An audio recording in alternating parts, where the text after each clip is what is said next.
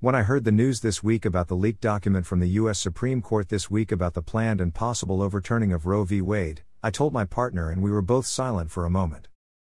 In that silence was years of witnessing the changes in the history to women's reproductive rights. An older friend, also a lesbian, told us how she kept a phone number of a reputable illegal abortionist in her pocket when she was in college so that she could help the many women who needed it. This was in the years before abortion was legal. When I was in junior high, abortion was legalized. Before I came out, I had a long-term boyfriend in college. As I recall, the option of abortion was an easy out. If my birth control didn't work, I could get an abortion. Fortunately, I didn't need one.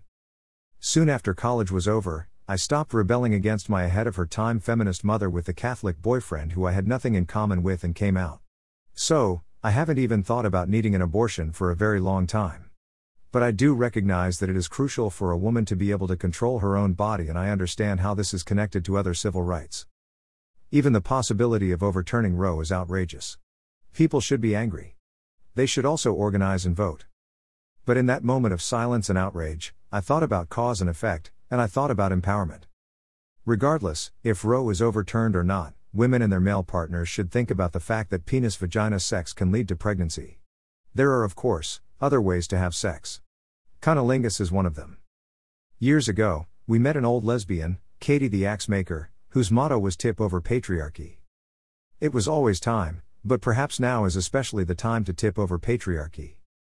To learn more about my novel They, A Biblical Tale of Secret Genders, published by Adelaide Books New York/Lisbon, click here. To learn more about my latest published novel, The Unicorn, The Mystery, click here. The Unicorn, The Mystery, now available from Adelaide Books, #I'm reading #faithfully LGBT.